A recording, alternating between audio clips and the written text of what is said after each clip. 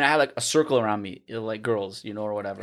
And It's like, always that changes I guess everything. this is Fuck what sports. I'm gonna do now. That's literally the exact same thing. When I started playing, and then there was a few girls that would show up to our jam, and it was me and a buddy that were playing drums. He was playing drums, I was playing guitar. We didn't even have a whole band. We just him and I, and some girls would show up. We were like, I think we found our calling. Yeah. I think this is the place I want to be. Yeah, it's like all of a sudden you're like levels out the playing field, bro. You could be like 3 feet tall. Doesn't matter what you you can look play like. guitar pretty good. All right. Hello. Hey, thanks for checking out the show. And if you like it, tell a friend. And if you want to support the show, you can by 1, subscribing and liking our YouTube channel at the DMW Podcast. 2, you can go to our website and sign up to our mailing list at the dmwpodcast.com. And 3, you can follow us on Instagram at the DMW Podcast. Thanks again for all of your support. My name is Steph, and this is the Dead Man Walking Podcast. Dude, I'm really happy. 1, finally meet you, because I've heard your name for years.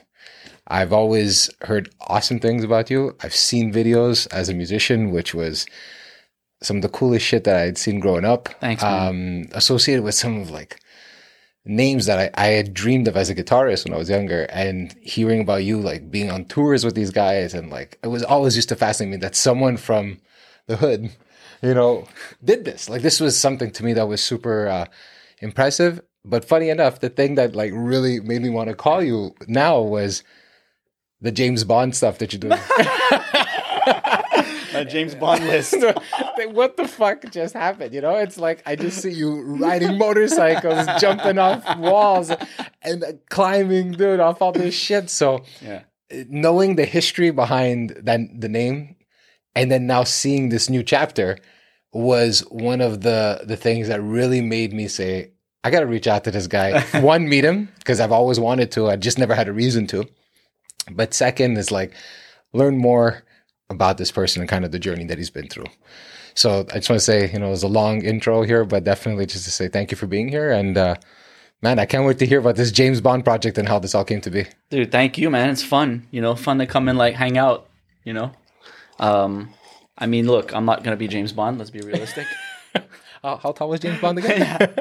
Just that alone, you're disqualified, No, just like I made a list at 40.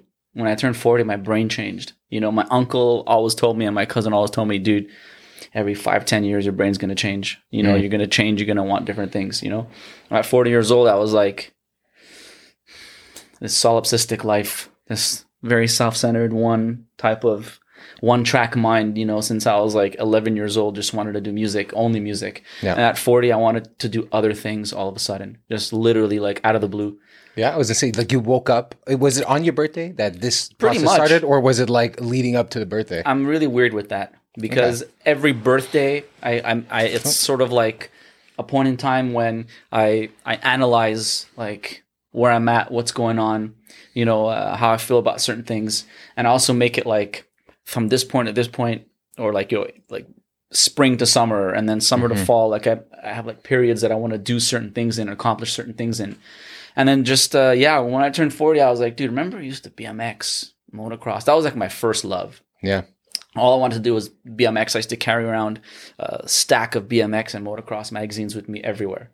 My neighbor was a BMXer, and used to do tricks, and I idolized that guy, and I remember once he had a Suzuki RM 125 or a 250, a 2-stroke dirt bike on the driveway, revving it, smoke everywhere. He put me on the bike, and I was just shocked. Dude, it imprints this sort of like memory in you. And I remember seeing him and his buddy from down the street walking their bikes in full gear, walking to like this like open field area in Ville Saint Laurent where I lived. And I would hear the bikes, like they'd be riding, and I was never able to do it. Obviously, it's expensive. Italian parents. It's a whole other lifestyle too. It's and we didn't grow up like I know I didn't grow up with my dad. Boys, dude. We're in the city. Yeah. Like ride your bike to a video store and go rent a video, and that's it. Like that's what you rode your bike for. It was BMX to the dep to get a Mr. Freeze and a BMX magazine, and then like rip around the city and like do little jumps, or like think you're cool. Think you're all adventurous. And it's just like the simplicity. Or like me one day, I don't know what the hell possessed me. I built a ramp was like our driveway with like steps to the gate to our backyard. Okay. My dad's working. I just put a ramp. I got all geared up. I went down the driveway. No. And I just smashed through the fence, dude. No. And my dad was like... How many swear words came out of your dad's mouth that day? Because my mom would have lost his shit. I don't even think he got mad. He was just like... Questioning. He was stunned. Like, what are you doing? Yeah. Like, why would you do that? So I have no idea. I had no answer for him, bro. Yeah. I was just like, I wanted to get my gear on and jump through the fence. So what happened after with the BMX? Like, because there was all that passion, and then you know, you basically don't grow. Everybody else grows, and you stay small. And you don't have the money or the energy to ride. I was like sick. I got diagnosed with celiac at 26, but I was sick like my whole life. Yeah. I was always like weak, and I loved sports, but I wasn't really great at sports. I didn't have the energy. I still remember playing soccer, being really great one year. And then the next year, everybody shot up and got huge. And I remember walking by the soccer field and being like, I thought they were horses. They were like, it was so loud, all these dudes running. And I was like looking at them like, how is everybody so big? How did everybody grow? What happened during the summer here or during the winter? What the fuck did you eat? I remember like it was yesterday. Yeah. And then from that moment on, it was like, I'm just going to like sit home and play guitar, And the guitar, why the guitar? It just came like pretty much out of nowhere. My cousin, had a Strat with some Boss pedals, and he would be messing around at home at my aunt's house. I saw that, I thought it was cool, and then I saw my older brother, who's a musician, like lip syncing to like some stupidity in like elementary school, like some talent show, but they were lip syncing with cardboard guitars. For some reason, I was like, I want to do that. Like, this makes sense. What are you talking about, bro? Like, what are you even doing right now? Do you know what it was that made that attractive though? Like, because I know what made me get into guitar. Like, I could see it like it was yesterday. It was a song from Guns N' Roses. My brother brought home the LP. I was like, oh my God, this is the fucking coolest thing in the world. Yeah. I saw Slash and I was like, oh my God, I want to be this guy. Pretty much same thing, man. So pretty much the same thing. Like, my brother had the bands and would have his buddies over and jam, and I would just watch them. And it was like Queensryche and Motley Crue, and then Van Halen, all these bands. And yeah, I would just hear it and I would trip out. And then I started taking lessons.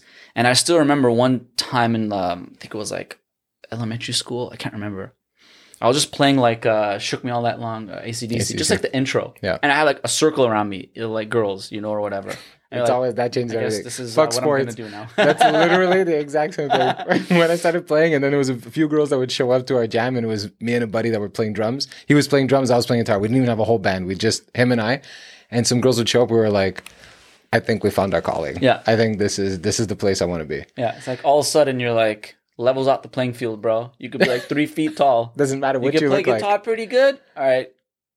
Hello. That was a conversation starter. It was Dude, like it's so crazy. Like I know there's like that transition, because when I was a kid too, I played sports. I played like baseball a season, and I played basketball and soccer. I fucking hated soccer. My mom and dad just put me in it. How do you hate soccer? I used to be like, I don't want to play this sport. I just don't like. I had no affinity for this sport. But it was like, okay, I guess you're Italian, so you have to play soccer. I was like, that's it. There was no option. I'd be like, Mom, I don't want to fucking go. And she's like, you're gonna go. I'm like, play baseball. Like, I want to play baseball. Anyways. And so I found like the guitar for me was like almost an escape from the sports world, that I felt like I never knew. I always knew I was never going to be an athlete. I just knew that. Like now it's funny. I run and I enjoy running and all that stuff.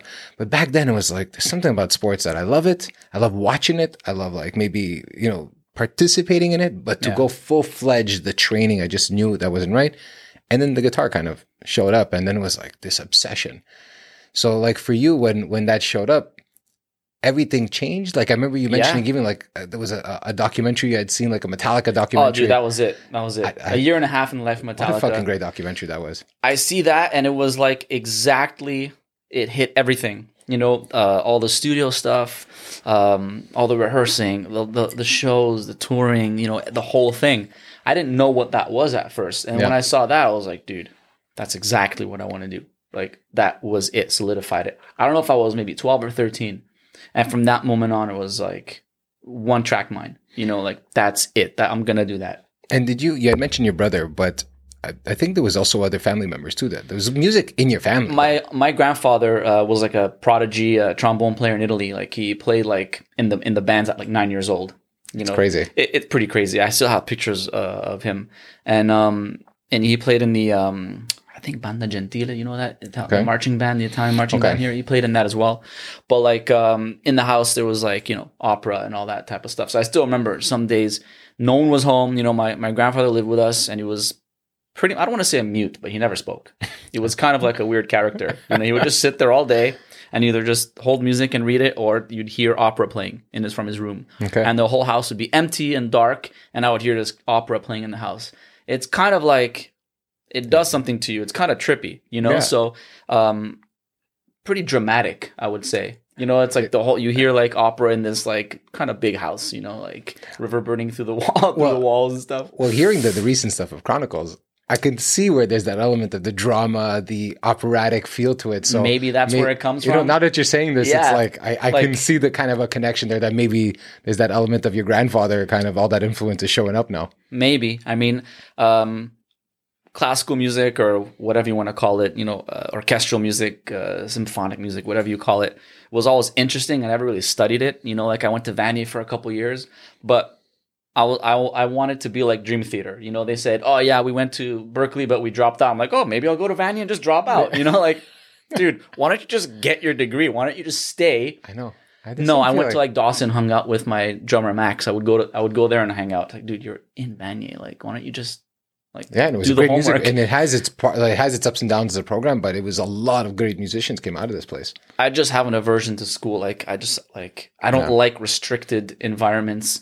I think I spent one semester doing well, because at that time my dad was like, I don't understand.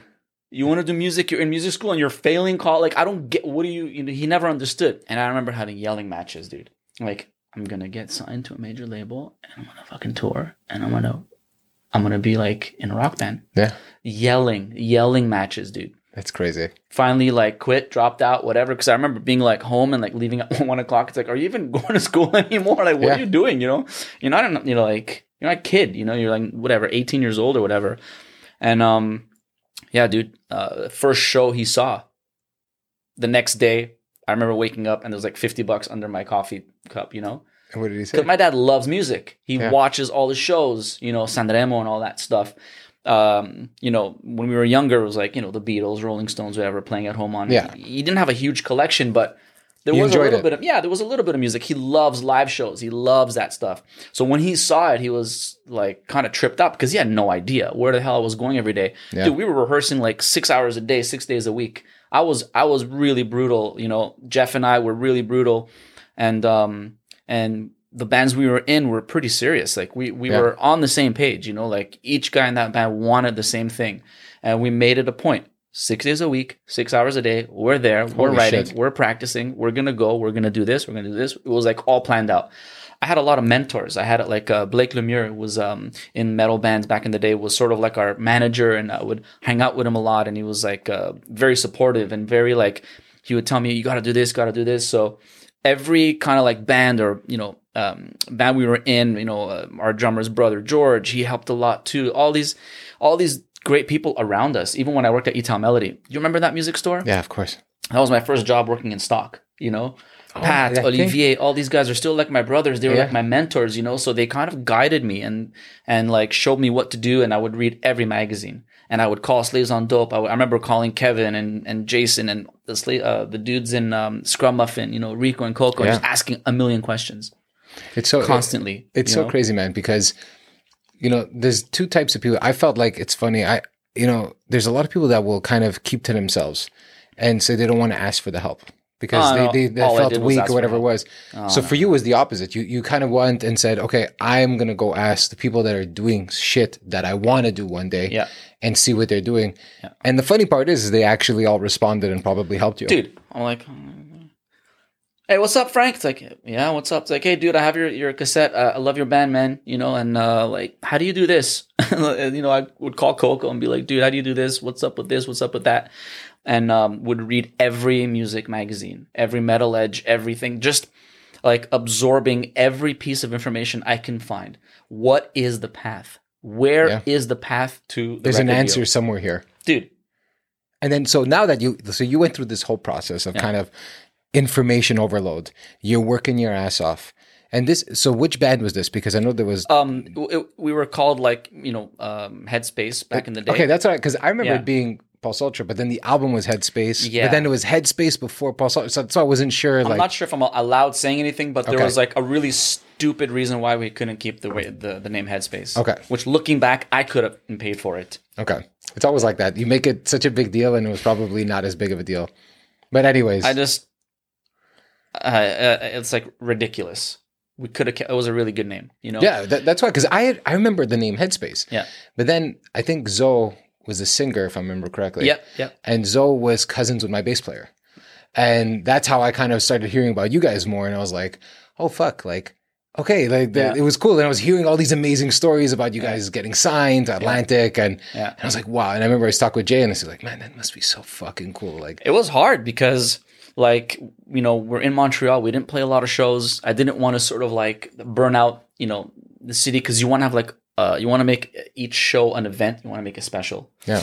So we played a bunch of smaller shows and stuff like that. But when we started doing more shows, our Headspace or Pulse Ultra shows or whatever, we would plan them out. Make sure that the set list was tight and different. Yeah. And we would do whatever we could do to sort of make it a special event so people would actually care and want to come. Yeah. And then, dude, I would just made a pretty sick press kit, and I would just sneak my way backstage, Slipknot. Just hang out backstage. What's up, man? Hey, Jim, you want to listen to our CD, man? He's like, who the hell is this kid? Where the hell you come from? Who's this fucking guy? I made it backstage to Incubus in Toronto. Jeff and I just walked in and hung out with them. And then I remember them even saying, hey, dude, you sounds really good, whatever. It's cool. Nothing happened. And then Taproot was the sort of that knock on the door that answered, I was just about to say, who was the band was there a band that opened the door for you guys to walk into Atlantic? I was Taproot, I brought them a 6-pack of beer. I think Mike thought I was a runner for the club. So I walked on the bus, a 6-pack of Heineken. That was the story. And I gave him our press kit, hung out with him, hung out with the whole band. And then that night after the show, he's like, dude, call this number, call our manager. Sorry. No way. Call our manager, All right, cool, man. He was listening to our CD, actually listening to it. That's crazy. Man, what were you thinking? Because back then, all these magazines you're reading, all this shit that you're doing, the 6 hours a day, 6 days a week, and now you got the call. I was high on Percocet. Dude, that's an honest answer. So, and it was legal because I had my wisdom teeth pulled out. It was my birthday. And my dad was like, either you go get this now or insurance is over now. You're turning 21. You got to do it before your birthday, this, that, whatever.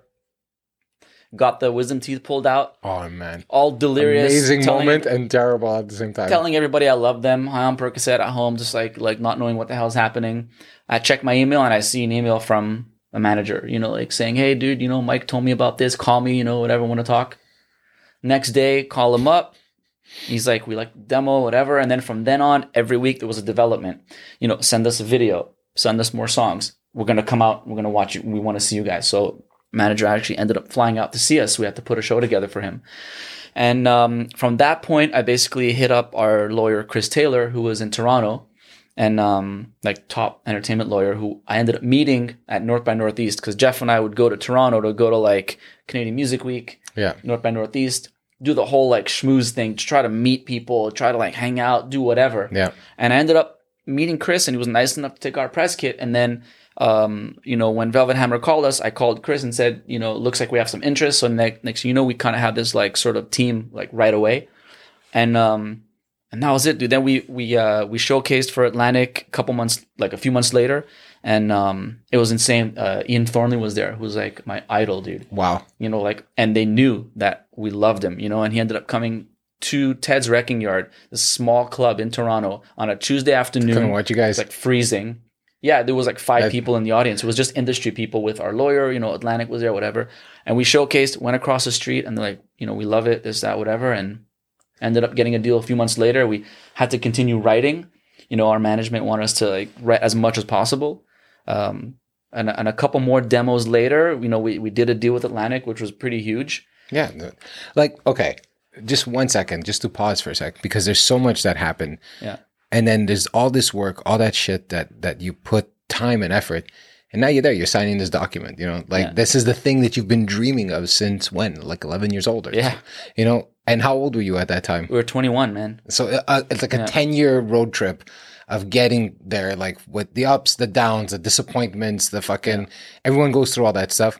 But now you're there, and really it's the first step. It's like, it's not that you made it. It's just the first step. Yeah. So how was that process of recognizing that thing that you were hoping for, you finally arrived, but you realize that it's just a door that you're walking through into a completely new journey? I mean, it's like, it felt like I won the lottery. That must have been an amazing feeling. I was on a whole other level because you're like, it happened. It happened. No, but dude, that was a dream that I had. So, dude, I to this day, no matter what, you always ask yourself, imagine if I would have ever had that moment. Like even just that one moment in the sun. And I think anyone that really cared about playing music or played in a band and wrote something, if you ever did it and you cared about it, that's a moment that everyone wishes they had, and you've had it. You know what I mean? So it's always something it's always an interesting thing to learn. Someone that actually walked through that path. It's heavy. It's heavy because like when you're a kid, you're like praying about it constantly. Yeah. Begging, writing it down, just like visualizing it, doing whatever you can. And next thing you know, you have all that stuff you wanted. You have the guitar deal. You have all the gear endorsements, magazine covers, the whole thing. It changes your brain. And I was about to say, how did it? I think it was great, but like it definitely changes the way you look at things. And then that type of roller coaster, the up and down for a few years, and then you get dropped because first record didn't sell what they expected it to sell. So much money put behind it, so much tour support and all that stuff. And then you write another record. No, they're not down. You get dropped. 2004, like it's only been a couple of years, man. And you just, and then what? And you're only 25. Not even, man. I was just like, what's happening now? What do you now? What? And you're still on this high, you know, like where you think everything is just sort of like rolling the way it should roll. Like, wait, this should happen, and why aren't we doing this? And then you get angry, and there's a lot. It's like very like it becomes, the tension comes in. Yeah, because you have a huge ego. You think it's just going to continue. Yeah, like. What do you mean it went away? And then we ended up working with Lucas Rossi, like right after that, to try to maybe get him to be the singer of Pulse Ultra. But instead of that, we decided to do a new band. Okay. It was called Rise Electric for a little while. Okay. Same thing there. Back and forth to Toronto for like a long time, trying to make that happen. Wrote a lot of music. And then, no deal came out of that, but he ended up going to do the Rockstar Supernova with Tommy Lee and all that stuff. I went to a recording of that. It's funny. In LA? You went to that? You saw Lucas? I saw Lucas Rossi. He sang, I think it was Creep. Yeah. That was the first show. I think it was one of the... I don't remember. No, that wasn't the first one. The first one was Billy Idol track, I think he did. Fuck, I don't remember, but I remember Creep for some reason. So I think we were at that episode, and we went there, and I remember I was like just in awe, because to me, Jason Newsted, Metallica, I was a huge fan. Then there was Tommy Lee, Gilby Clarke. I was like, holy fuck. To me, it was a dream. And I remember we went to go and watch the episode, and then we met them after the show. And, Tommy Lee was exactly like Tommy Lee. Like there is camera or no camera. He's that guy. But I was shocked because Jason Newsted was like a bit of a dick. And I was like, maybe it was a bad day. Who knows, right? Like, you don't fucking know. Like, but when you're a kid, you're like, Jason Newsted's I thought he was a nice guy in Metallica, Yeah. And it was a crazy experience. So that's when you just drop like Lucas Rossi's name. It literally brings me back to, that day of like seeing this and saying, oh my God, imagine being that guy that gets selected. He was living at my house, dude. Is that great? What a crazy, small world. We were going to Toronto back and forth for a long time. And then EMI was... He had a deal with EMI, and they were kind of funding that whole thing with us. They were trying to make it work.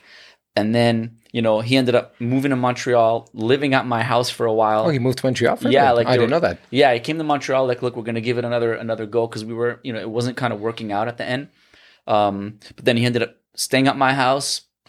And then when I decided to sort of like just do my own thing after that, it was like, it's time for everybody to go home. Everybody has to leave the house, And then he ended up saying, hey, dude, I got the call for this. I'm like, I told him, you have to go because you're going to win. You're going to win, bro. I was going to say that conversation. He's the best. You're gonna win. He was out of all the contestants, he was like, definitely a bar above everybody. I told him, you have to go, you're going to win. It's crazy because we were tripping out. We're like, my ex-wife girlfriend at the time, we were at my place, we were watching him and almost crying. I was so happy for him, man. I was like, this kid's like, this is where he needs to be. Like, this is what should be happening, you know? That's amazing. Yeah, it was great. And lucky enough, one of the tracks that we had played in Rise Electric, Headspin, he ended up making as the lead single for that project. So that was cool to see. You know, that was pretty. How is it, like, as a writer now, from a writer perspective, seeing some of your idols playing your song? They changed a couple things, but it was still weird. It was still cool. You know, it was like, wow, that's pretty sick. You know, like. And, you know, but I remember at one point, sorry, just to kind of jump back to something. Yeah. When you guys were touring, you guys had met a ton of people because you were on Ozfest, if I remember right. Yeah. And did that open the door for you now on building? Because then you ended up going into a band with, you know, the guitarist System of a Down. Yeah. You know, did that happen through the connections from Ozfest? How did that Same happen? management, because Taproot was the second signing to Velvet Hammer, but System of a Down was Velvet Hammer's first signing, you know? Okay. Because Bino, David Benvenisti is like a genius manager, huge manager, you know? And he basically made System of a Down happen, then he had Taproot, then he had us. So we were just 3 bands on that management for a while. And then in 2008, I think it was, I remember I got a call from them and they said, hey, do you know any bass players? Because they knew like I was like the schmooze guy 5000, dude. Like I was the guy hanging out with every band. I was like knocking on doors. Yo, let's go. Let's hang out. Like I was like that annoying loudmouth, you know, that would just go hang out with every band. And it's like, oh, fuck, it paid off, dude. Just want to hang out. But you also made so many people. You met so many people in the process. And, you know, it opened up the doors for you when Pulse Ultra didn't end up going the way you planned. Yeah, it was cool because when I got the call, I remember it was like, I think it was maybe like a Sunday dinner at my parents' place, you know? And it's always like, Sundays. Italians is you have to. You're going to die. You'll be it's like fucking religion. You'll be killed if you don't go. When I told my family that I was done, I said, I'm not coming anymore. Why? Okay, because they used to do it Tuesday nights. Dude, that's sacrilege. It's like Sunday lunch or dinner. Yeah, so it was like Tuesday nights. Everyone was exhausted. Like no one looked like, you know, like it would be times where you could see everyone's tired. I said, you know what? I'm out. Like not because I don't want to be here, but it's like everyone's tired. It's like it's not a good time, you know. Yeah. My mom and my dad were like, "What? No. What do you mean you're not coming?" And then you know, it's like, anyways, dude, that's already said the Sunday. But yeah. So I got the call and they're like, "Dude, we know you're like again schmooze guy. You know, like do you know any bass players? You know?" I'm like, "What's it for?" It's for you know, Darren and John. They're doing Scars on Broadway. I'm like, I want to do it. First thing I said, like, you want to play bass in this? I'm like, dude, 100%. I love those guys. Of course I want to do it, you know? All right, I'll get back to you. And I think that day they're like, yo, they're down if you want to come try out. So I went out there, tried out. And how was it though? Because you've been a guitarist this whole time. I'm not saying that I mean, there's similar elements, but there's an element to bass that makes bass very unique too. So did you feel uncomfortable at the beginning? No, I just like, I wanted to be, you know, I obviously looked up to Darren and his songwriting and everything, you know? Yeah. And I was like, dude, like, I'll learn so much, you know, like, playing with these guys. I don't care. Like, I'll do what it takes. I want to go, like, be a part of this. It's like, the music's going to probably be freaking amazing, you know? And, yeah, I had to do an audition video. I don't remember what song I played. I did, like, an audition video and I sent it out and then, went out to LA, did an audition, and then it was between me and another dude. They chose that other dude. Okay. And I was like, all right, cool, man, whatever, you know? And then a week later, they fired that dude and they called me to go out. So I was like, all right, whatever. You know, like, I'm not putting any hopes in, you know, up, you know, at that point, I was doing Chronicles anyway. I was going to say, because you started Chronicles that period. It's like my solo record, but it was still like a band, but it was so difficult to get it off the ground, you know? My cousin was funding it, and then, you know, couldn't put too much more money into it. And, you know, I had a really great band, really super cool guys and everything, but, you know, couldn't really afford to play and tour. It's like a lot more expensive than people think, you know? And we don't realize that. You think it's a music thing, but there's a production behind all this stuff. There's stuff to pay for and stuff to do. And I wasn't really working. And it's like, you know, it was hard. So when I got the call to do Scars, I was like, I have to go. I'm not going to not go do this, you know? Yeah. So I went out and then, ended up like touring some pretty cool tours, you know, went to Europe and everything. Was back out. You played with Metallica. You played a few gigs with Metallica. I think I don't remember if that was the first or second incarnation. I think it was the first. Yeah, it was the first incarnation. We did like three shows with Metallica. One was at the Wiltern, which was like the Silver Lake Foundation that Flea's Silver Lake music. Okay, yeah. Okay, I heard about that. It was like a fundraiser, at the Wiltern. It was just like Scars opening for Metallica. It was crazy.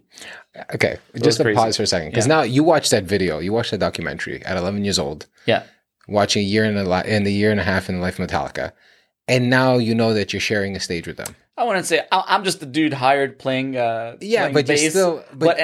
I never really even spoke to those guys. Okay, I was gonna say, did you get a chance to meet them or? No, I mean, Rob, the bass player, was on Ozfest with us because he was with Ozzy. He was playing with. He was Ozzy's bass player. He's always been so nice, so cool, but it's not as if these guys would know who the hell I am. It's like whatever. I wasn't sure because you were the schmoozer. I was but not with those guys. I was like, did you bring a six pack to Metallica? Okay, and then walk away. Like, don't bother them. It's like, what are you gonna say to them? Yeah, it's just like, at the end of the day, it was a lot of fun. It was super cool, dude. You learned so much, and it was a trip, to be back and playing with like the big boys, and being like, I used to watch System every day from behind John's drums on Ozfest. From watching them to like being on stage with them, looking at Darren and being like, wow, dude, like this is insane. I was gonna say, like, those moments, like, I'm not a person that I don't think living in the past is a good thing. I think it's great to acknowledge, like, and appreciate it, because sometimes there's people that have gone through these moments, and then that's all they think about is just that, and I wish it could be that. But you had mentioned that it was tough at one point because it had calmed down. All the stuff was kind of slowing down from the magazine covers, all that stuff, and then it started picking back up. Yeah. Did you have a different appreciation for it? Or did it, you just, like, it was almost the complete opposite? You didn't appreciate it at all. Like we were talking about before, the concussion. Yeah. Because the up and then the down is really hard. And, then you start going out and partying and all this to sort of like, try to stay in that sort of like headspace of like, try to forget things, but also try to like stay like hyped up. You go and you drink and you party and all that stuff like every night. And then you go back up. And then bang, you come back down. Like we were touring, and then it just ended abruptly. There was some stuff going on, and Scars just ended up stopping, out of the blue. And I remember having to go back to work at Ital Melody, and we were just got off a headlining tour in Europe. How was that, dude? Do you remember the club, the Medley? Yeah, for sure. We were booked at the Medley. Apparently, it was sold out. So come back, get the call that it's over, go to work at Ital Melody selling guitars. As I'm like, putting on my backpack, watching Music Plus, watching our videos, Scars on Broadway video on Music Plus. How you're like yeah, dude, like watching yourself on TV, closing it, taking the bus to work, and for 9 months there were kids that would come in and be like, "Aren't you?" And I'm not even lying, dude. Like almost every day. And I was like, I remember saying, nope. And I'd go walk away, Talk about like Ego Smasher 5000, Holy fuck. But how did that, dude, that must have been fucking tough, man. I just packed my backpack with Chronicles albums and stickers and just made friends with a ton of new people. Yeah. And you change your attitude and your perspective. You're like, you know what? I love the people I work with. These guys are freaking awesome. We laughed every day. Yeah. These people that would come in and say something, I would hang out with them while I'm selling them a guitar. We'd hang out and I'd make a new Chronicles fan and like make friends with these people. It'd be like, yo, cool dude, whatever. Like, who cares? Isn't perspective on life, like, that's the funny thing about it, is you could have taken that moment and completely gone on a fucking shitstorm and just like completely shelter yourself from everything. Instead, you kind of looked at it from a different angle and said, you know what? I've had experiences that people have never had in their life, and I'm working on a new project, which is the Chronicles project. And I read a bit about it, because I'd always wondered where the project, how it started. Yeah. And I'd read about it that it was kind of like with anime involved. Yeah, it was, I'll be honest with you. Like, yeah, well, what's the story behind it? I have no idea why I was into anime. I don't like anime. I was like, what? I started reading about this. I said, what the fuck? I said, he must have been on something. Yeah, dude. Like bad life choices, bad life habits. I'd be watching it and I was like, this is sick. This is really cool. And then after a while, I'd be like, I have no idea what this is. Like, I don't understand. I don't even understand. So I kind of stopped watching it. But the beginning was like a lot of like this. It's so violent. It's insane. You know, it's insane.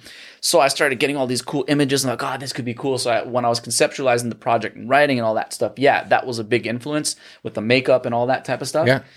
After that, I was like, kind of dropped it pretty fast. Yeah. I was working there and I was married at the time and I was pretty much in a good, like I'm kind of was in a decent mood. Like it was okay. It was like whatever. I had a band, you know, I was playing with Justin, all those dudes.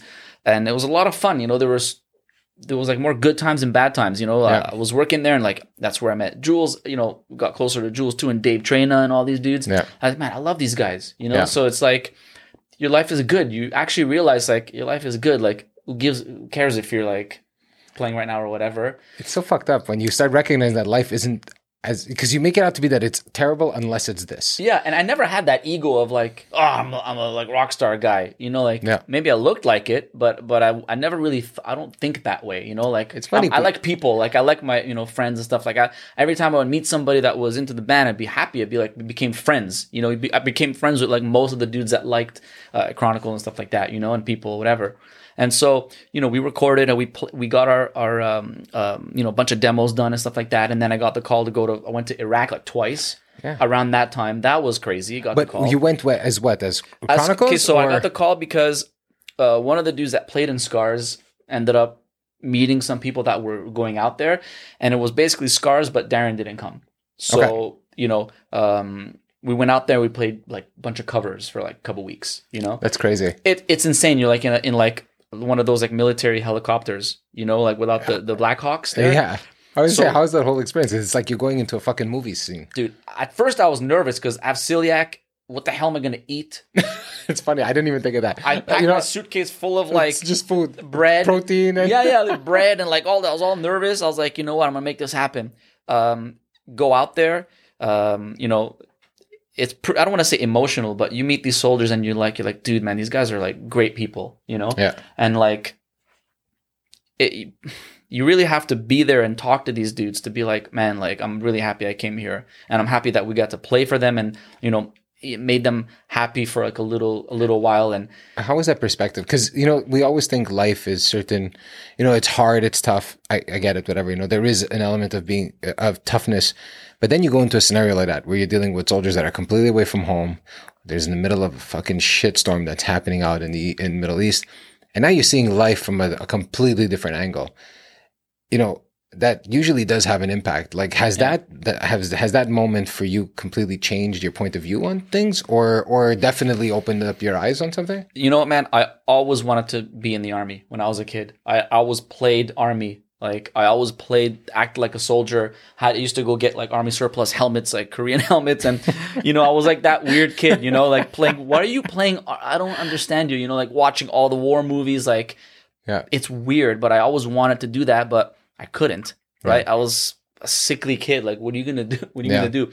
So in a way, I was kind of like lucky to be able to go and be in that environment and meet these people, you know, and like, these are like warriors, man. You know what I mean? Like, like these are like some of the strongest, smartest people. People don't realize that. Like, you got to be out there. You're a highly trained individual to go out there and do this, man. You know, you're a tough person. You know, you're not like some wimpy ass dude, you know, that's just like talking shit all day. Like, you're out there, man, risking your life. Yeah, you know, and it's like, for real. It's for real. And you believe. And the thing is, like, I don't like war, of course, obviously, because if you really understand the military industrial complex, we're not going to go into all that. But like, I don't really like getting into that topic because I don't understand it enough or know it enough. It's complex. It's too complex. Yeah. All I could say is I got to shoot military grade fully automatic weapons, which was the sickest experience of my life, dude. I shot machine guns in Vegas, dude. It was insane. And I can't even imagine the military grade shit. So in your brain, you're like, this is sick. And then at the same time, there's this cognitive dissonance because it's like, this is meant to shred people alive. And you're just like, you know, I don't know what I think about this. It's, you know, it's funny you say that. I thought I had this great fucking idea once. My girlfriend, you know, tried to get new ideas of like what to do for birthdays and shit. So I don't like where this is going. So I said, you know what? Let's go to a shooting range. And she's never done this before. I had done it in Vegas. It's fun, whatever. Let's go do that. And it didn't go as planned. It did not go as planned. She took one shot. She's like, "Oh my God, this is terrible. Like these things kill people." Yeah, why she lost it? She just gave it. She like teared up. She's like, "I really can't do this." She's like, "If you want, you could shoot the rest." I'm like, "Fine, give it." And I lost my shit shooting it, but it was just like it backfired. This gift for her did not go well. So it's true, because then when you put it into context, you're like, this thing is not made to like. You know, it's not recreational. It's not recreational. Like usually in general, something bad is happening, you know, when you're doing it. And so it's definitely like, it's funny you say that you have this weird like dissonance going on of this is fun, but this could really hurt someone. You know Dude, what I mean? I shot a 50 cal off an MRAP, which is like an armored personnel carrier, you know, it's like a butterfly trigger or whatever, into a sand pit. The bullets are like that big or whatever. One shot and my ear was ringing because my headphones weren't tight enough. And I'm already paranoid for my hearing, you know? So I was like, I'm good, man. Thank you. I went down, I sat down just like... Oh my God, this is every day. Dude, these guys are like shooting 50 cals, like, you know, like pretty insane stuff. We did it twice, when in 2009 and 2010. And got to, you know, shoot those weapons and everything both times, which was a lot of fun. But yeah, it was like a pretty amazing experience, man, you know. But now, you know, it's like you've gone through all this. You had these highs, the lows, then these kind of, you know, appreciative moments of going into those things, like going to Iraq. But you're always in the music element, you know. And like you had said, that all of a sudden there was a period where that kind of stopped being as enjoyable. And maybe this is where, I don't know if you want to dive into that or not, it's up to you, but you had felt like maybe you had hit like a peak, or what was it that you felt maybe? That was later, because I was still, you know, still fighting to move forward, you know. So I did another incarnation of Chronicles around 2010, and it still didn't work out. Okay. So I always end up writing records twice. That's a problem. What do you mean? Like you literally write the album twice itself? Yeah, like I do the whole thing and I'm like, I don't think this is right yet, you know, and then like kind of like redo it and then redo it a million freaking times. It happens all the time. I don't know what my problem is, you know? But do you think it's an element that you're hearing something that is just not coming out, or you're just not satisfied with it? I don't know. Mm-hmm. I don't know what it is. It takes me a million years to do stuff, you know? Okay. But then like I got divorced in like 2012, but before that, around 2011, I ended up going out to LA and spending a lot of time there and doing session work. That was probably some of the funnest times that's in my amazing. life. I had so much fun. I was, you know, living with my buddies and stuff like that. It was like on and off. I came back quite often, you know. But I was doing a lot of sessions, and that's when I ended up playing on the Billy Ray Cyrus record, which was cool. I met him like for like 3 seconds one time. Yeah. But you're in studio with other like engineers and musicians, so. But it was I thought it was a great record, and it was a lot of fun to play on that. So I learned about, you know, I don't want to say studio musician, because I was just like working with a few really cool producers, and that's where I met my buddy Chad, and he ended up producing the second Chronicles record at my buddy Brandon's house. That's where I met, you know, I was playing with his wife Becky at the time as well, in her band. So it was like so much fun. So much stuff came out of this. Hollywood Hills after a Deftones tour with Scars, you know, recording the album. It was so much fun. It was amazing. And yeah, that kind of reconnect you with the, like, did that kind of satisfy you where it's like, hey, I'm not going to be the guy in the front. I'm like being on the background of it is just as enjoyable because I'm part of this process. Yeah. I mean, I always wanted to be in the studio and be busy, you know? Yeah. So it would be like, because after the second incarnation of Scars, when Darren put the band back together in 2012, I was doing sessions, and then Scars was coming back. So that 2012 was like a pretty big year. Yeah. You know, we ended up doing a Deftones tour, and dude, I had posters of Deftones in my room. I know, it's crazy. When I saw some of the tours that you had been on, I'm like, holy shit, these are the names that you're growing up, and you're like, these were posters. These like every like band that I saw on that list of tours, I'm like, holy fuck, like I either had a poster or I read an article about them in Metal Edge, like, and you're playing dude, with them. I idolized Chino, man. You know, that's like, crazy. Like I remember, you know, every time I felt sick, like I would put on like Around the Fur. You know, I would put on like White Pony every time I didn't feel good. I would be energized. Oh God, it was like medicine. I haven't heard that shit in such a long time, but yeah. So we ended up doing a tour with them, and I couldn't believe it. I couldn't believe it. I got to, you know, see those guys every day, and then I got to watch Coachella at Chino's house. He called us over to go hang out, and I was like, I can't believe this is happening. I was gonna say, can't believe this is what happening. What are you doing? What are you thinking? Like, if you can remember, like even just walking there. He's so chill. He's such a cool dude. You know, we just had a lot of fun. Just watched Coachella and had a couple laps, and then Danny and I went home. It's so funny because you always think it's gonna be these epic things. Yeah. It's like you just hung out, and then that was epic. To me, that was like, I'm never gonna forget that. It was so much fun. It was so cool, and that's it, dude. Then after that, we finished the Chronicles record. That was probably like November-ish, and then this is album 2 or album 1? Yeah, the second album. Okay. Chad produced it, recorded it. Becky produced all the vocals. So again, those times are gonna always like be probably some of my best times of my whole life. You know, the vibe of those people is just, they're my family for life. You know, and I came back. Visa expired in like 2013. And so I came back, and then like I went back and forth a few times just to like go to NAMM and stuff like that. But then I decided I'm just going to work on Chronicles. So I finished the record. Chad mixed it, had this is album 3 now we're talking. The second one. Oh, this is the second one. Okay. And then we ended up putting a really sick band together, still boys with all those guys. And, did a bunch of shows. But then at that point, that's when things started sort of like not going well, physically and all that stuff. Because a deal didn't come, a bunch of promises didn't happen. Yeah. And like the disappointment was hard. It's too much after a certain point, man. I like messed up my neck headbanging in a weird way. Okay. I hurt my throat. I thought I had a node on my vocal cords. Oh, shit. So on top of having to kind of put everything together and have the pressure of having to be like the singer and the guitar player, playing all that complicated crap that I wrote without singing. So I had to I did all this crazy guitar stuff, and now you I can't have to even sing play over it. Or you got to get another guitarist to play all that stuff, and you just faking half of it.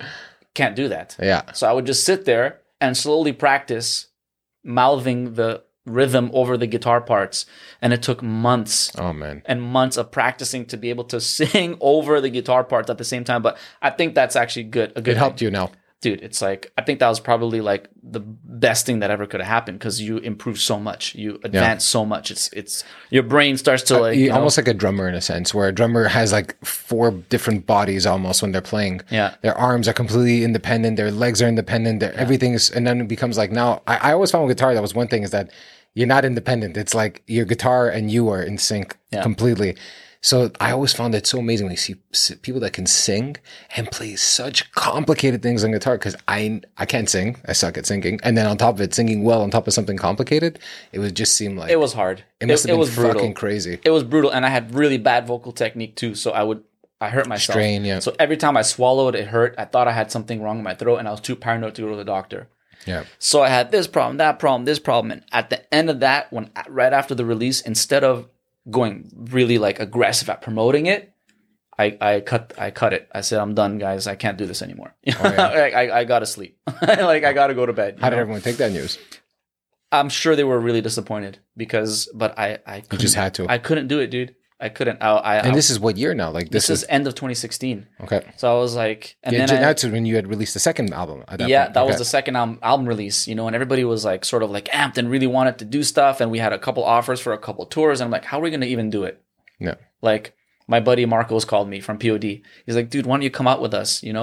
And everybody was all excited. It's like, dude, how are we going to afford it? Yeah. And then we're going to go do that. We're going to come back in debt. And then what? Yeah. So did you feel like at that point in life you had like a negative outlook? I was horrifically negative. Yeah. Like I was living at my cousin's house. Thank God. He's like my cousin is like my mentor. I love that dude. He saved me forever. I had very poor health choices and decisions and habits at that point. Let's just say, So I'll just play guitar all day, go rehearse, do this, do that, whatever. It was like, I thought I really hurt something in my neck. Yeah. I thought, I was having migraines. I don't know what the hell was going on. Pain here. But I was like, dude, I have to fix one thing at a time here, man. You know? So it takes a long time to sort of rebuild yourself, get back to get into shape, but it took years. It didn't just take a few months later, I'm good. No. And I decided to, at that point, I was playing with Curious Case with Janny and Jules. Okay. And that was a lot of fun, because it was it wasn't my thing. It was our thing. So I didn't have so much pressure on me, but I was still a mess I was a mess going into this, and it wasn't fair to those guys either, So, we did a show, and then in early 2017, and after that, it was just like everything kind of went like downhill. Stop. I was playing guitar, and that's about it. I would just like maybe. It was like a crossroads in life at that point. Like, what do I do? But I'm not. I know I need to do something, but I can't even take a step forward. Like, go to the eye doctor, go to the dentist, go to maybe it's something. No cavities. 13 years later, I don't know how the hell that happened. Go to the doctor. It's like, I don't think there's any nerve damage, but you need to go to physio. It might take you like 5 years to fix that. Holy shit! What are you talking about? 5 years, bro? For real? Like, are you serious? Like pain where I have to make a fist and dig it in my neck and like lie down and like push really hard. Because as soon as a pain would start, it would be like full blown migraine. Yeah, because it connects. Everything's there. I thought I was, he's like, well, you don't have a tumor. I'm like, okay, great. Wonderful. Check. Yeah, thank God. Thank you. And so, at that point, it was a long process of just trying to get healthy. Yeah. So, did you realize at that point that, because I know for me, like now, I'm realizing that one of the pillars in my life is I have to be healthier. Oh, dude, because without that, you're fucked. It's nothing, man. And I know it's like, be like, oh man, you sound old. It's not about being old. Is that if you want to do anything, if you feel like shit, you're just not going to do anything. It like everything else on that list, scratch it. It's fucking gone till you feel better. If your head is hurting you, your neck is hurting you, whatever the story is, the rest is not going to happen today. Yeah. So I find now for me, every day that I don't do something from a physical standpoint, if I'm not running or I'll do some weights, but just something, I know that I'm going to feel like shit mentally and even just physically, like the two of them. But mentally is the biggest one. Yeah. I know now when I'm not doing some sort of exercise, I literally feel like a fucking asshole. There's no blood flow. There's no blood flow. I feel like I'm stiff. Like mentally, I'm not as excited about the day. So I like you sound like you had like a whole period of like years where that shit had to take place and to fix yourself. I was gonna say, so how did you realize, what was the breaking point? Because there's always like a breaking point where you say, this has to stop. Oh yeah, I was like, I want to hide under my bed. Yeah. Like I was just like, I don't know what to do anymore. I don't know where to go. I don't know what to think. Everything, I was fake half the time because I was in pain all the time. Yeah. When you're in pain, you're a monster. Yeah. You're an asshole. You're an asshole all the time. And it's like, taking Advil all the time, that messed up my stomach. So that you're in this sort of like vicious circle, man. It was really bad. And then again, motocross. I think motocross saved my life. I'm not gonna lie. God, obviously, God. I'm a Christian. That saved my life. He saved my life first. He put that sort of like awareness back into me. Mm-hmm. It's like I just remember like realizing that you can't ride a dirt bike if you're not fully healthy and strong and you'll kill yourself. And you'll kill yourself. I remember once not being all there, and riding, and I heard a smack. I was like, oh, that's my head. I just fell and hit my head. On like a very simple turn going really slow, at a track. And that's when I realized, all right, I think I have to change everything, like everything. Mm-hmm. So, no more drinking, no more pain medication, no more nothing. And then, you go from walking to bike riding to like running at 4 a.m. like a psychopath in the streets. Yeah. Like, isn't it a great feeling though? Dude. I used to get dressed. I thought I was like one of those like Navy SEAls. I'd got all dressed up in black. It's like 4:30 in the morning, and I'm running from my house to the Maisonneuve Park. It's like 3 kilometers. Like running there, running back. Like, what are you doing, dude? Yeah. But you needed it though. I had no choice. I was amped. I wanted to be good at riding motocross, and you had a purpose again. Did you feel like you had found a purpose again? I did, but then I ended up like, everything kind of goes on the side. Like I wasn't really playing guitar much. I wasn't really doing much besides that. Like it was just like, how do I get good at this? Because people don't respect motocross riders the way they should be. They're probably the top athletes on the planet. You have to sustain like 150, 160 BPM heart rate or even higher for like a 30-minute moto. Like these guys race car I never respected race car drivers. To be honest, I remember when I was a kid, like with F1 and all that shit, it was like, what a stupid fucking sport. Yeah, just sitting there driving a car. You're going to tell me that guy's an athlete? Like whatever. And then when I started getting into F1, because the Netflix show a few years back, and I saw it, I said, holy shit, like this is real. This is one, it's every time you get on it, you could die. Like that's just the one thing, like your chances of dying are higher than anybody else in the world right now. Yeah. And then 2, you're doing this for such a long period of time. It's not a single lap. Yeah. You're doing this like for 42 laps or whatever the story is. So you have to sustain these vibrations and this speed and your head, the focus on it. It is absolutely insane. So hearing you say this and watching now this stuff and following it a little more, you're like, there's such a high level of respect now for someone that rides a vehicle or like a race car or fucking motocross, whatever it is, man. It's the next level shit. You think, oh, you're just on a bike. It's like, dude, like the first year I just went twice, you know, because I went to X-Town in Mirabel and took a lesson. And then I went to SRA. And those were like, just like trials, you know, like even though I knew I was going to do it, I can only go twice because I didn't know anybody. Yeah. You know, my buddy feel kind of like weird going there at the beginning. Yeah, because I didn't even have a car. I couldn't even go anywhere. Yeah. I couldn't even get there. You know, my buddy Danny was, you know, the reason why I was able to even go, and my buddy Garen as well. You know, he brought me to X-Town and stuff like that. If it wasn't for my friends, I wouldn't even been able to go. So I thanked them for that. And then the year after, when I bought my bike, I only went like 5 times. But let me tell you, man, like after one ride at that point, I was dead for 2 weeks. I was so out of shape. Oh yeah. And you don't realize that you're constantly using every single part of your body. And it's not a good feeling. It's like, and I wasn't doing any jumps. I was just trying to stay on the bike. Yeah. So all your stabilizer muscles, your legs, everything, your positioning, people have no clue how horrific it is on your body. Yeah. And you're on moving terrain that changes every time. Right. So you're like, it's like constantly slipping. You felt like shit. I felt like. But you said I got to go back. I knew I had to. I want to get good at this. Why? Because it's first of all, I think it's the most beautiful sport on the planet. I stare at like I watch motocross riders all the time on Instagram. I follow all these dudes.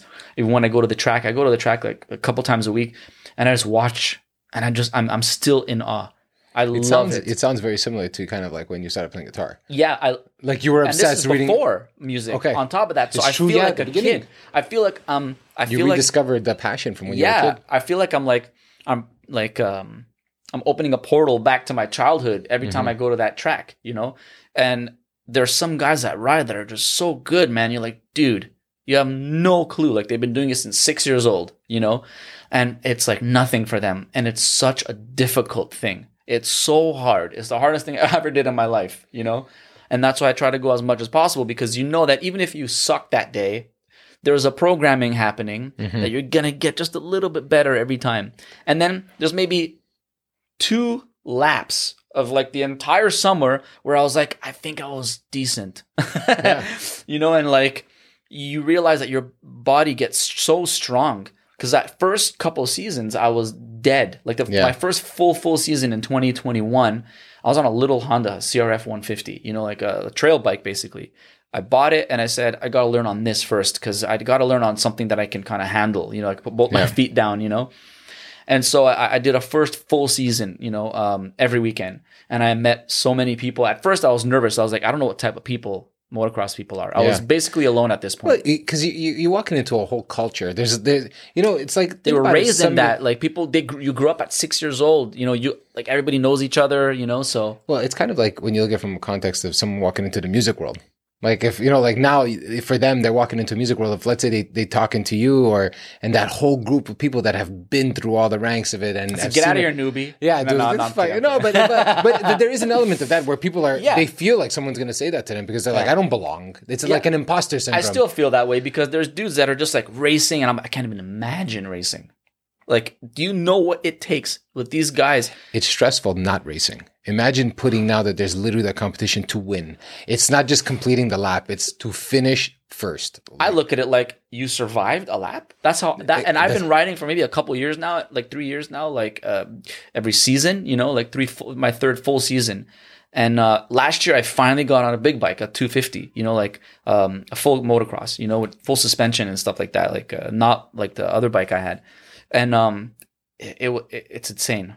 It's insane. Like I hope that I'm improving a little bit every day. And you know, some of my friends say, yeah, you know, like my friend Vero followed me on the track and she was like, you improved a lot, this, that. I'm like, man, that's so good to hear, you know? Because you put so much effort and it's amazing because this is kind of like learning a whole new skill. and it brought you out of this shitty place Yeah. where it forced you to get better. And then did this open up the James Bond project? Oh, dude. Or That was from this before. I was okay? I was like, gonna say you got to talk people to. think James, I say it as a It's, joke. no, but it's fucking amazing. Yeah, like, I it's say it as great, a joke because I'm like, who's gonna be your new like role model? I always thought about that, you know, because back in the day it was like you had guitar heroes or you had BMX heroes, motocross heroes when you're a kid or whatever. Who's like the ultimate hero, man? Yeah, dude. Like James Bond. Look at that dude, everybody wanted bro. to be James Bond. If you Like, watching all those movies, dude, and everyone even has their favorite James Bond. Like you could tell that someone's character by which fucking James Bond they like the most. Yeah. But everyone has one James Bond that they like. yeah. So I mean, I think they're all badass. They're all cool, you know, and it is a little cheesy here and there, but you know, I think of course it's cheesy, but it's amazing. yeah, it's amazing. Like, come It's on, like, dude, of course I want to wear a suit every day. Are you kidding me? dude, Like, you don't want to fucking ride cars like that. Fucking kick anyone's ass that shows up, That's it. and then like go home and get laid by like the hottest girls in the world. Like it's like I don't have a problem. I don't have a problem with that. I think I could live with this life. Yeah, I think I might could be work. James Bond. It could work. And you're fucking cool at the same Yeah. time. Like you have everything. So Anyways. I made that list, but it was just it's sort of like a bucket list. Yeah. At the same time as like a list that like I don't want to just touch on these things. Oh, I did it. No, I want to. It's a list of things I wanted to integrate into my life that I wanted to do as this is part of me now. So I said between 40 and 45. I got 1 year left, turning 45 next year. I want all this stuff that I wrote on the list to not just have been touched on, but now they're integrated. I'm good at these, or I'm getting good at these They're things. part of the pie now. Part of my everyday life, like my weekly life or whatever. And now, you know, the friends that I made in motocross, I love them. I made so many great friends, different walks of life, and you know, I look forward to seeing them. I look forward to seeing the staff at X-Town. I love them. Yeah. You know, it's like they're super cool people. You know, and it's like I have so much fun there every weekend. Sweltering heat yesterday, man. Like there were maybe 10 people there, and even Alex at the track was like, "I can't believe you guys are riding today." You know, and he's like a hardcore dude. I can't even imagine how hot it was. It took And half the hour heat from the bike, the heat from the outfit, the helmet, and it's like plus fucking a million. Yeah. You stop sweating like half hour after you stop, like you're in the shade. Oh my God. And I was just died. dripping. But I mean, the first couple times I think it was in 2019 when I went out, I got heat stroke. I really didn't feel good. Yeah. Like I really didn't feel well. This is 2019. This is 2019. Like that time, I only went like 5 times, and then the year after, I went every weekend whether it was freezing cold, raining, or if the track was open, I went. Same thing last year. Last year I went like 41 times. I have season pass. You know, wow. So it doesn't matter how hot it is, and like all this crap about sunscreen, I don't buy it at all. I know. I don't wear sunscreen. I never wear sunscreen. I just put a white towel over my head, wet it. I'm like, it's the sun. Yeah. In my mind, I'm like, this was here for like a fucking billion years. I don't buy it. It gives man. you your vitamin D. Like I don't know. I'm like, why would I buy something that has chemicals? Yeah. To protect me from something natural. Like if you have really fair skin and you have a sensitivity, I get it. That's not what I'm talking about. For me, yeah. Like I remember putting this stuff on because I was like, maybe I should, you know, because I felt sick last time. Maybe I should do this. And I remember coming home and being like, I'm putting on this stuff, and I was like, man, it stinks, and I don't want it on my skin, man. Yeah. Like I just had an aversion to it. Yeah. But like at the end of the day, to kind of wrap it up or whatever. I went from, you heard my stomach there? You're going to have to put a noise gate on that shit, bro. I'm gonna accentuate. I'm going to tell Chris, the guy that's producing, say, put it louder. Just this one part. It's like, I remember watching a podcast and I heard like the guy's like throat the whole time. I was like, dude, I can't do this. I gotta go. I can't hear this guy's gurgling all day. I'm going to throw up. So, I wanted to get stronger. I wanted to get tougher. I want to get good at this, and like, I know it's going to take a long time because isn't that the fun part though? Like it is, but like, I want to fast forward a little bit, but my friends always tell me, dude, that's when you're going to get hurt. Exactly. It's so funny you say that because I ran a 10K in Ottawa a few months back. That's a lot. I ran the 10K, and to be honest, I got fucked up on the Thursday before. Smart, really intelligent. I self-sabotaged, to be honest. When I think about it, I did. It's only like I almost wanted to fuck things up for myself because a few weeks prior to that, I just stopped running. I got annoyed with it. Then the Thursday before the race, I got fucking destroyed. The Friday, I ate McDonald's or Burger King. Like I ate like shit. I'm telling you, it was like a crazy, like when I think about it, it was like a self-sabotage. And then the Saturday, the race was in Ottawa. So I drove to Ottawa the Saturday morning, the day of the race. I didn't eat anything because I was still on this hangover that was lingering from the Thursday. Got there, napped. I didn't eat. I was dehydrated. It was super hot, all this shit. And I finished, and I actually wanted to not go. To be honest, I was looking for a reason to quit and not do it. And then, like, because now with my kid, I was kind of like, what am I going to do? Am I going to be that person that says they're going to do stuff and they're not going to do it? Oh, yeah, no, you can't be that guy. I can't be that person. Like, I never wanted to be that person. And now it's like, I feel like, I think I said this on another one. It was like, I felt like I always have a camera on me now. And like she's watching what I'm doing, so these things they're gonna linger and they're gonna stick around in her life. If I do something like this, so I said, "Hey, asshole, you said you were gonna fucking do this thing. You're gonna go do it. And even if you fucking die today, you're gonna fucking go." So I did it. And then when I did it, I looked at it from a standpoint of saying, not I was happy I did it. I said, what else are you kind of like holding yourself back on? You just did this 10K. You're not gonna die. You're tired, but you fucked this up and you still finished it. And that night I came home, like when we came home from Ottawa, I signed up for the marathon, which I'm going to be doing in a few weeks. Awesome. And I said, I don't know if I'm going to be able to. I never fucking ran this much. Yeah. And now it's like every week you've seen the progress, like you were saying about the bike and motocross. And you just like, you see this progression. And now you kind of want this to go faster. You're like, how come I can't reach? And then all of a sudden you hit a new level and you're like, oh man, I hit 20K now. I could do it. And all of a sudden you get the next week, you got a little too confident. And you completely bomb. You can't even do 10K. You're like, what the fuck just happened? I backpedaled. Yeah. And so that happens all the time. It happens all the time. And you realize that it's almost like it always has to do this process of up, down, and then it goes up. And then you don't realize it, how much you've really grown from it. And for me personally, like based on the story, like I didn't know like 90% of the story, to be honest, today. I knew like the highlights as a musician. But then watching that stuff, like I said, when I first reached out to you, was the sports stuff that I was like, holy fuck. This guy is known to be a guitarist. What the fuck's he doing on this bike? A lot of my friends tell me that. What are you doing, bro? But it was cool. Like to me, the transformation to me was what really intrigued me. That's what I really want to know more. And then there's the parkour stuff too. That you're fucking. That's a lot of fun because people think, oh, there's other things you can do for core. It's like, dude, everything I do is core. Like I do other stuff too, you know. Like, but parkour was just another way to like stress the body out a little more in things that I believe are maybe useful. Like I think you might need to outrun people.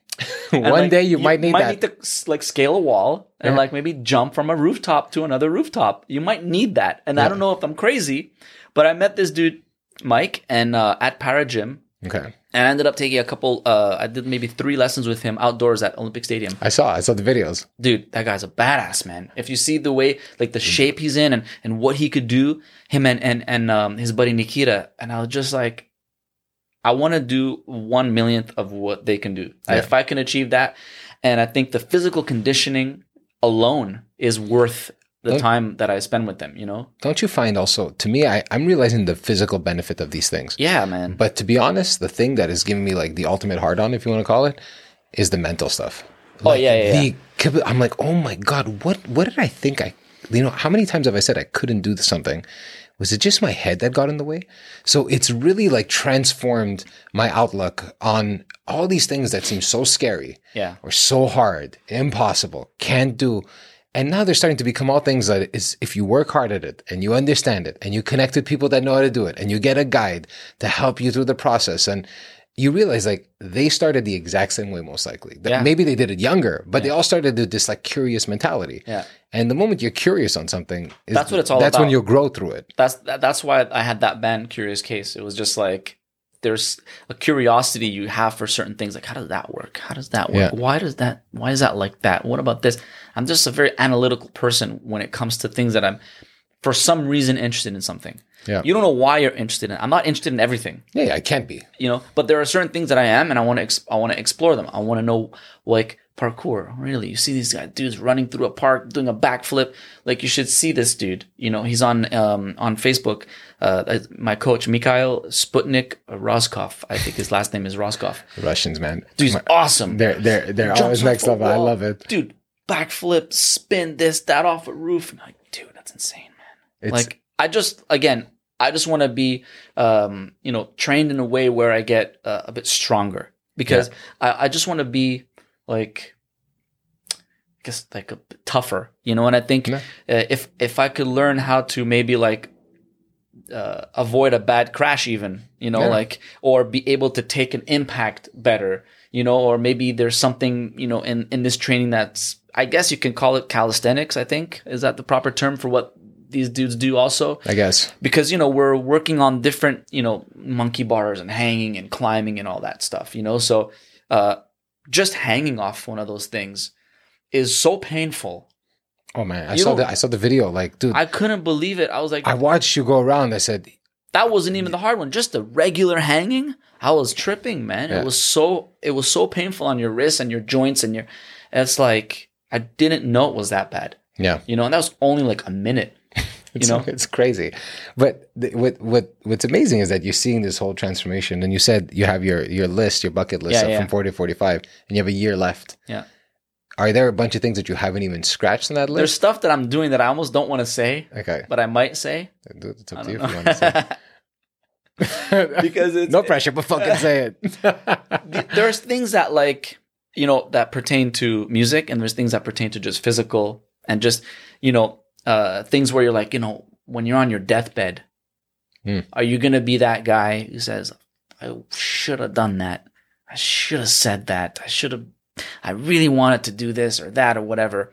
I don't want to be that guy, man. I know. I have such a fear of that. Yeah. I honestly, I think of that moment and I say, fuck, I don't want to have that feeling when I'm old. You can't, man. You can't. I think that's one of the worst things ever. So that's why I put this pressure on myself to do certain things, Yeah. I remember a few years ago, a friend of mine was saying, hey, we should come salsa with me or whatever. And I was like, you think I'm going to go in Montreal to a salsa?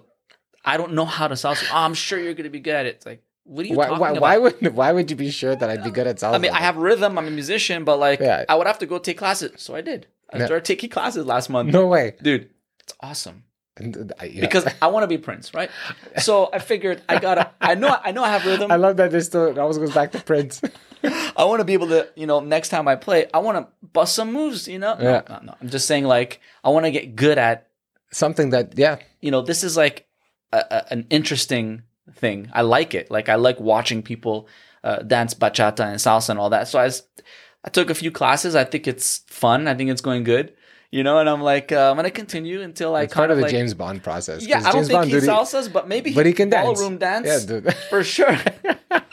So I was like, I'm going to continue this until I'm good at it. And we'll see. Maybe I won't be that guy in a salsa club, but at least I'll know some of the moves. At least I'll have some of the technical aspects kind of down, you know. Just like with a couple other things that, I think every man should do a martial art. Every woman too, whatever you want to say. But I know some pretty badass women, that are amazing at martial arts. Yeah. Fine. That's not the point. I think, just that element of being there's always the element of self-sufficient in every way. Yeah. That you can protect yourself, that you can feed yourself, that you can take care of yourself. Those things I think are foundational. Yeah. For everybody. Man, woman, whatever. There's no point on a gender. It's just a concept of things that everyone should have. So that way, if something ever happens, you can always just handle it. That's it. So in March, I signed up for kickboxing because I was so scared of it because I've been wanting to do it for so long, and I kept hearing, "Oh, you'll break a finger." Oh, okay, no, not going to do it. Oh, you might hurt yourself. Oh, you're going to get a broken this, a broken that. So I always avoided it, And plus physically, you were saying for a long time, you weren't well. Dude, I wasn't, so I wouldn't have been able to handle it. Yeah, now it's different, dude, compared to the type of physical stress that you're taking on your body. You can handle something like this now. And it took years to kind of, actually just say, you know what? I'm fed up of saying I want to do it. So I walked by the school. It's on Jean Talon, right near my place. I walked in and I just signed up, and then man, those first few weeks sucked. I walked there and walked home, and I limped home for a month. It's so hard. It was so hard in the beginning. Not limber, not strong, not coordinated. You think you're coordinated. Yeah, but you're not. You think you have rhythm. You think you have groove. You're not, bro. No. Just one of the, combinations they tell you to do. You're like, what? So I started tried a taking. Muay Thai class. I felt like a fucking idiot. That's the I was thing. like, why can't my left arm and right You arm have to do work? it. Yeah. You have to do those movements and practice them. So the classes are a couple times a week, and then I take like a private class as well every other Monday. And I think those help immensely because I'm able to really focus. He's able to focus in on me and correct certain things, but it takes a long time. It's going to take a long time before, the movements are fluid and, I'm not so tight and everything. It's probably one of the coolest, best, most fun things. And again, the people in the class are awesome, dude. You look forward to, at first you're like, what the hell did I do? I can't believe I signed up to this. I can't believe it. It's like Tuesday. I want to go home and go to bed. It's always the same story though. Whenever you try something new, it's always like, oh, why did I do this to myself? And then now it's like, and now I can't wait to go, Stick around for 1 month. Yeah. It's like almost like the 30-day process has to happen. So that way you can realize, stop being a fucking bitch. Yeah. Stop being a bitch and just continue. Realize that habits are habits. Exactly. Bad habits, addictions to bad habits are basically like you can get addicted to good habits. And like you don't really realize that. But now, dude, I can't wait to get to the track and it's like a pretty long drive to Mirabel, and I can't wait to get there. Like I jump out of bed to pack my bag to get out there, this week I already went 4 times, That's amazing. It's crazy. It's a long drive. It's like, but I 100% enjoy it. Same thing with classes. I can't wait to go. I don't eat dinner. I just pack my bag and I can't wait. I can't wait to see everybody and have a good laugh in there. And then basically like they destroy you. It's super hard. And then you come home satisfied. Dude. That's the crazy part. From limping home to like bouncing home, like walking home totally fine, and like you're exhausted, you're beat up, you're a little hurt, whatever. Then you have your shake and you go to bed. You feel like $1 million. That's awesome, man. I'm tired a lot, but that's getting better. You really do see a progression. You really do see how you can get good at anything, man. If you enjoy it, if you want to do it. I was about to say that. Whenever you feel like there's purpose involved. Look how gross this is. Sorry to disturb you. Look how gross that is. Such a gross person. Dude, but every time you do something you see progress, you can't help. I remember where I'd read this, but it's just the key to life is progress. You just need to always be working on something. It doesn't matter what the fuck it is, but you need to keep working it because when you do that, you see the progress of it. And the progress of it is what makes you get up in the morning to continue to say, I want to be better at it. Yeah. And I noticed that for like, to kind of wrap things up a bit, but it's the idea of what I loved in the conversation today is that you saw that you have this methodical process that you like from now learning more and more about you. It's like when you love something, you focus on it, you put attention to it, you work hard on it. So to me, like you kind of brought always those qualities in everything that you're doing now, but it's kind of like something now that you're seeing how you're integrating all this in your life where, you had music and then you kind of dropped everything for music for so long that everything else didn't matter. And now you're learning that. And it's kind of like, it's nice to hear that because a lot of times when people start hitting, let's say 40, I know I'm hitting 40 this year.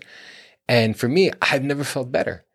People like, they look at 40 like, oh man, oof. I remember when I was 20 and someone told me 40, I was like, I'd rather be dead. It's like 40, dude, it's going to be rough. Oh, it's going to be rough. Actually, this is when we feel the strongest, where we feel the best. Dude, I really feel the best now. Like I feel healthy finally. I've never been this healthy in my life, to be honest. I've never been more focused in my life. I've never gotten things accomplished. As like I thought I accomplished a lot of shit, but I fucked around a lot. That's what I noticed. Like I worked hard, but I fucked around a lot.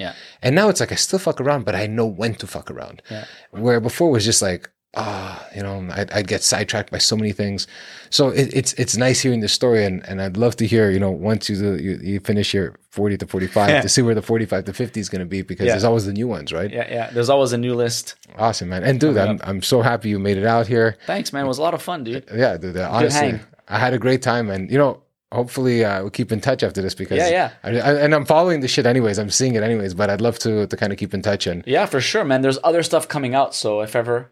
We'll get back together and hang out again. Well, there's the new albums that are coming out. Yeah, the new record probably next year because it's going to take a long time to actually finish it. I'm still writing it. But I actually just spoke to Simon at Godin, the owner of Godin Guitars. So I'm going to be doing a couple more videos with them soon. So that's going to be a lot of fun. I'm going to do some videos with diamond pedals as well. I spoke to Greg the other day. Solid gold effects and diamond pedals. Oh, that's cool, man. That's going to be fun. Sort of, while I'm preparing, the new music, it's good to have these other passions. It's like, these companies that have always been supportive. I've been working with them forever. So that's going to be good, man. It's going to be some cool videos coming out for sure. So if somebody wanted to follow or do anything, is there a specific page you want? Israfel World everywhere. Like Israfel World on Instagram and on YouTube. Not much going on YouTube because I just do little videos on Instagram for now. I'm just sort of kind of getting back to putting things together, Yeah. It's going to be a little while, but I'm trying, Hey, trying to put this stuff out as soon as possible. It's going to take a while, but hey man, you know what? When it comes, it comes. Like you can't force things. They're going to happen. Like keep doing the right things and inevitably it'll come out. Yeah. Man. Thanks so much, dude. Thanks, dude. Hell yeah, man. Appreciate it, man. Honestly, had a great time. Me too, man. A lot of fun. I went from, you heard my stomach there? You're gonna have to put a noise gate on that shit, bro. I'm gonna accentuate. I'm gonna tell Chris the guy that's producing, say, put it louder. Just this one part. Hey, thanks for checking out the show. It's been awesome working on this project. And if you like it, tell a friend. And if you want to support the show, you can by 1, subscribing and liking our YouTube channel at the DMW Podcast. 2, you can go to our website and sign up to our mailing list at the dmwpodcast.com. And 3, you can follow us on Instagram at the DMW Podcast. Thanks again for all of your support. My name is Steph, and this is the Dead Man Walking Podcast.